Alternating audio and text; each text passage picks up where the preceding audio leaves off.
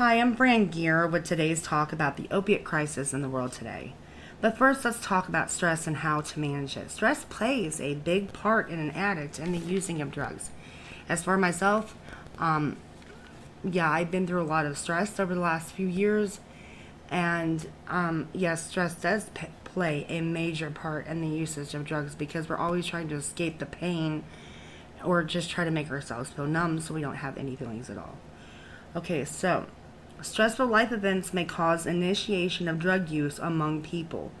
The main purpose of this study was to evaluate the effectiveness of stress management, skill training on depression, anxiety, and stress levels in drug addicts after withdrawal. Apparently, training addicts about life skills, particularly stress management, seems to be a good idea. Studies have been revealed on psychological causes of addiction and relapse after treatment. Being the one factor that has been cited in many studies is stress. Number one is stress, okay? So we have to manage that. Stress symptoms such as depression, anxiety, nervous stress and tension, insomnia, sexual disorders, fatigue, reduced memory, lead to various interactional, physical, and organic impairments such as chronic headaches, intestinal swelling, shortness of breath, etc., can be seen at the individual level. Today, stress is considered an inevitable part of human life. Moving on, the mentioned studies on stress have emphasized what healthy behaviors is not occurring in a stress-free environment, the individual's assessment, coping methods with stress, and how to deal with it. Addiction has major effects not only on the addict but also on the other family members. Possible negative effects of addiction on beloved members of addict friends and family are not easily measured and included emotional stress, financial costs, fatigue, anxiety, and depression. Now we're going to get into CBT, which means cognitive behavioral therapy. It is one of the most frequent treatment studies for drug use disorders. I myself have been to the CBT program for a couple of years, and it is awesome. It really does help with the stress and everything, even the addiction. Because you get that stress down, then you can help your addiction. You can help to recover. The CBT goal is to clear the individual using on strategic skills training in various fields. Cognitive behavioral strategies include decreasing referrals, decreasing drug symptoms, preparing for coping with stressful situations of relapse, and nurturing the individual to stop using drugs. People who suffer from emotional trauma are more likely to struggle with addiction because they might use substances to numb the pain, deal with PTSD, or escape. Dr. William James once said the greatest weapon against stress is the ability to choose one thoughts over another. Change the way you think. This is the single most effective treatment you can do for managing stress. Change your thoughts. You can train your mind to do anything you want it to do. And I have. And I know that you can too if you really want it. There are 10 stress busters that help.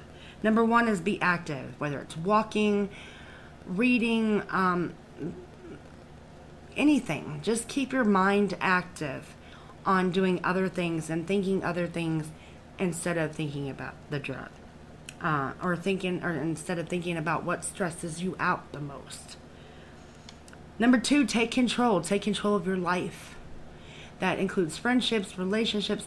We need to work on ourselves first before we can be in a relationship, before we can be in a full-blown relationship. Dating is okay as long as y'all ain't rushing and moving in together and blah, blah, blah, blah, so on and so on. We need to work on ourselves first, get our stress levels under control, all our emotions, everything that we've been through, get it all under control.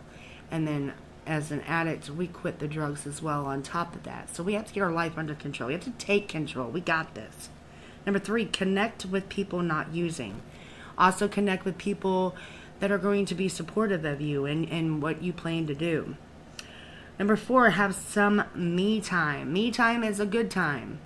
I have me time a lot, but there's sometimes I have to go for a walk or with a friend, or go out and see my sisters and talk to them. And sometimes you have to have interaction with other people. Just nice hello, hi, how are you, 5 minutes with someone, just talking, 10 minutes, whatever. And then you go back home, you have your me time. There's some days you may not want to interact with anyone and you just want me time. But don't isolate yourself. Isolation is not good when you are trying to recover from drugs. It's stress too. You don't want to, your PTSD may get a hold of you, which I know this from experience. I have PTSD and anxiety myself. So there's sometimes I don't want to be around people, or I just don't want to go outside. So I just stay inside and talk to them on the phone, or do things here that, I can keep my mind busy.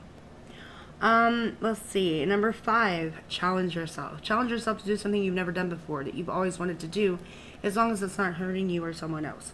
Number 6, avoid unhealthy habits. So that includes like smoking, eating the wrong kinds of food, like an unhealthy diet, smoking cigarettes. I need to quit that. And so I have a lot of things I still have to work on too. Just make sure you're not doing any unhealthy habits. Make sure you're taking care of your hygiene, everything, just make sure you're taking care of yourself. Number 7, help other people. Once you're taking care of yourself, then you can help other people, whether it's getting the newspaper for them or checking their mail for them, going on a walk with them, whatever. If they're lonely and they need someone to visit with them, I go and visit a lady here, and I try to keep her company. I wash her dishes, do what I can, sweep them off her floors, whatever. And just sit and have just to have company. She gets lonely just like I do, just like anybody does. If you just sit and talk with her, watch a movie with her, it makes her feel good that she has someone. So just do something like that. Or just call someone on the phone and say, hi, how are you doing? Anything to help someone to live another day. Number 8, and it'll help you too. Number 8, work smarter, not harder. We all need to do this. Number 9, try to be positive. I always try to stay positive when negative thoughts start getting in my head. Then I come on here and I do a podcast and talk to you guys, and then I feel a lot better. So there's different things we can do, but I would just always think positive. When you start feeling like you're going to be negative inside, well, we feel it coming inside, and we're like, uh-oh, here it comes. Oh my God. Oh, no. Oh, here comes the tears. Okay, no. We can't do that. I know I do it a lot. We all do. We just have to do other things to keep us busy, to think more positive. We have to look at the pros and cons of our life. Basically, this is what I do. A pros and cons list. What are the pros? What are the cons? And the pros are going to outweigh the cons because there's blessings every day. Number 10, accept the things you cannot change. That means forgiving yourself for things that you've said or done in the past to hurt someone, or just anything. Okay? Maybe you cheated on a boyfriend and you felt bad about it. I was there. I've done that. Maybe you said something to hurt someone. I'm sure I've done that. Anyways, so I'm sure we've all done that. So anyways, just try to think positive every day. Sorry, I kind of got away from the speaker. I'm not perfect, But yeah, just, if you do these 10 stress busters, it really will help you. It's helped me a lot. And I even do more that's not even listed on there.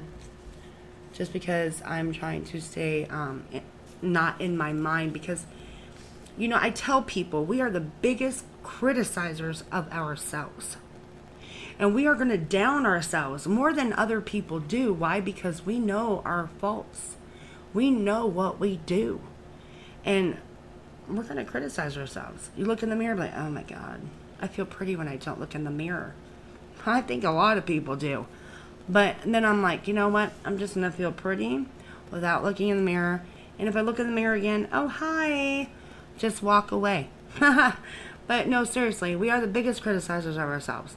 And we have to learn to talk positive. What I suggest is going in the mirror every day and saying to yourself out loud in the mirror, I am beautiful. I am beautiful. And say it 2 more times. And then I'm telling you, you beautiful, smart, intelligent, you just say whatever you want that's positive in that mirror. Every single morning when you get up, you're going to start thinking that way. You're not going to have this big ego or anything, but you're going to start feeling beautiful, okay? Even if no one else does, you're not living for anyone else. You're living for you, not for no one else. Remember that. And if they don't like the way you look or the way you talk or the way you act, guess what? God bless you. Have a great day, sir. Okay, so I'm just being real. That's just how I am. So we're going to get on with this. So the stress comes and then we want to use drugs. My drug of choice was meth. I'll be honest, I currently smoke weed right now, but the weed has helped me to come off the meth. Sometimes that doesn't work for everyone. Sometimes it's a gateway drug. Sometimes the weed is not enough and they want to go to the meth. Or they want to go to this or that. No. If it doesn't work for you, then don't do it. Just stay off of everything, okay? Because a lot of people are not me. So I want to start off with this. So there's an opiate crisis in the world. Honestly, opiates have been around for a very long time. Longer than most people think. And I've done this research because I'm trying to help those that are on it to get off of it. And if they're not on it, to not get on it. Because opiates are so bad. So I'm going to get with this. And this is, when did the pharmaceutical companies start giving out prescriptions for opiates? Okay, well, the first wave began the increased prescribing of opiates in the 1990s, with overdose deaths involving prescription opiates, natural and semi-synthetic opiates, and methadone, increasing since at least 1999. The second wave began in 2010 with rapid increases in overdose deaths involving heroin. OxyContin was approved by the Food and Drug Administration in December of 1995. Makes you wonder, huh? Yeah, think about that one for a moment. Okay. So you just start seeing the big picture. Just listen. So in the 1990s, pharmaceutical companies created and marketed powerful painkillers and new formulations intended to treat patients with chronic pain. The companies reassured the medical community that patients would not become addicted to opiate pain relievers, and healthcare providers began to prescribe them more widely. Let me read that again. The companies reassured the medical community that patients would not become addicted. So all these different parts you can just ponder on. You know what I'm saying?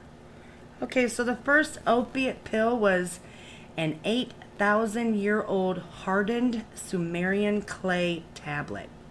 Ancient Greeks, Indians, Chinese, Egyptians, Romans, Arabs, people in the Middle Ages, Europeans from Renaissance till now knew opium was an ever-approved next-door medicine.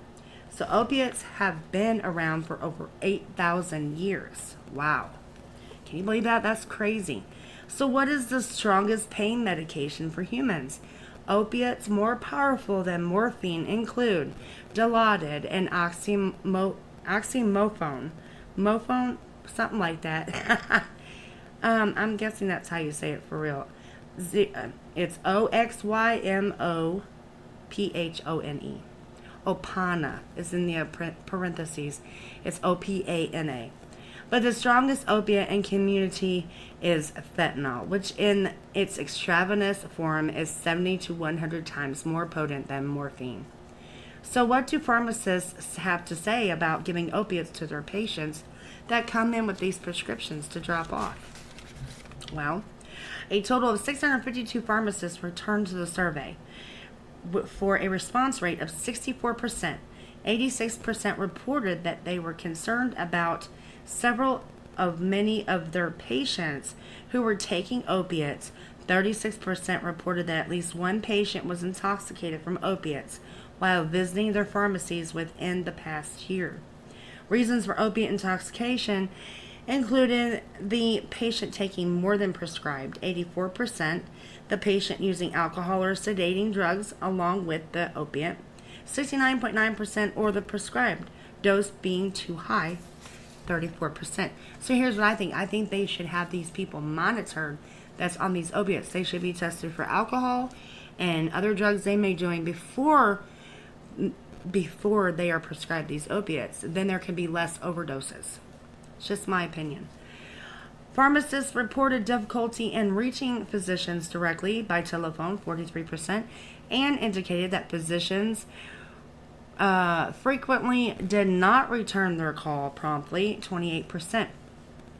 System-wide strategies are urgently needed to improve the safety of opiate prescribing and to enhance communication between physicians and pharmacists.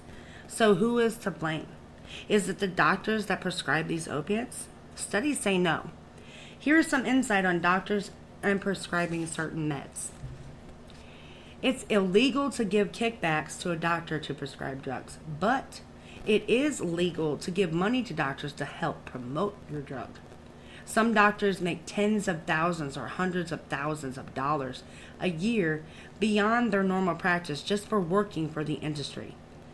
There are also many crooked doctors out there that will inappropriately prescribe opiates with a secret payment between that patient and the doctor. Not all doctors, but some doctors. Okay. Also, doctors were more likely to get paid by drug companies if they prescribed a lot of opiates, and were more likely to get paid a lot of money. Among doctors in the top 25th percentile of opiate prescribers by volume, 72% received payments. Among those in the top 5th percentile, 84% received payments. The bottom line is, the more opiates doctors prescribe, the more money they make. They really care about us, don't they? Family medicine comes in at 20.5% in prescribing opiates. Internal medicine at 15.7%. Nurse practitioners at 9.9%. Physician assistants at 9.3%. Pain clinics at 8.9%. And dentists at 8.6%. But it's a family medicine. Family medicine, okay. Did you know pharmacists spend 6 years in college, then they mainly hide in the back of the pharmacy counting pills? But here's an interesting fact. Pharmacists generally know more about drugs than our doctors that are prescribing them to us. That's a very interesting fact. I like that one. So tips on preventing substance abuse. Number 1, understand how substance abuse develops. Number 2, avoid temptation and peer pressure. Develop healthy friendships or relationships by avoiding people, even family, who pressure you to use substances. Number 3, seek help for mental illness. Number 4, examine the risk factors. Number 5, keep a well-balanced life. There are 3 ways to help reduce exposure to opiates and prevent opiate use disorders, such as 1, prescribing drug monitoring programs, which I think is a great idea. Number 2, state prescription drug laws. If we don't have any, we need to get some. Number 3, formulary management strategies in insurance programs, such as prior authorizations, quantity limits, and drug utilization review. Wow, I'm trying to talk. I'm doing pretty good. So, I think all these are great ideas. I really do. So, in 2020, there were 68,630 opiate overdose deaths. That's a lot. Okay, that's a lot. Let's see. 2021, there's 80,411. So it went up a lot. And then 2022, 109,680. That's a lot. That's a lot. Okay, guys, that's a lot. That's too much. We need to get these numbers down. Our people are dying. Our families, all of our loved ones, our friends, they're dying, and it's very sad. And it's still increasing. So if you're an addict or addicted to opiates, please seek help. It's so sad to see the number of overdose deaths getting higher. Come on, we need to band together to help each other instead of walking away and ignoring it. It's sad. You see so many people walking away from each other. Oh, God, he's an addict. Oh, my God, don't talk to him. No. If you see someone that is nodding out and needs help, help them to stay awake for one. Call 911. Also, if you see that person later, you see another person that's asking for help, give him some advice. You don't have to have them live in your home or whatever. Just help someone. I do. Come on. We need to help each other to live and to be clean off of this stuff, because it's so bad in this world. I really like talking to you guys, and I'm trying to find the number for you guys. Oh, I'll put it in my on the front of the thing then. I was trying to find the number. I have some numbers for treatment centers in Missouri. I can always just leave you my email if you have any questions for treatment centers and in your state or in the state of Missouri. I'm willing to help with that. And I know where some free ones are in Missouri and out of the state. So if you need help, questions, anything, I'm here for you. I'm here for everyone. Because if I'm helping someone else, I'm helping myself. So if you need to get a hold of me, you can contact me at my email at Fran, FRANGEAR 805@gmail.com. Fran Gear. Yes. Fran Gear 805@gmail.com. But I'm more than happy to help anyone with questions, anything.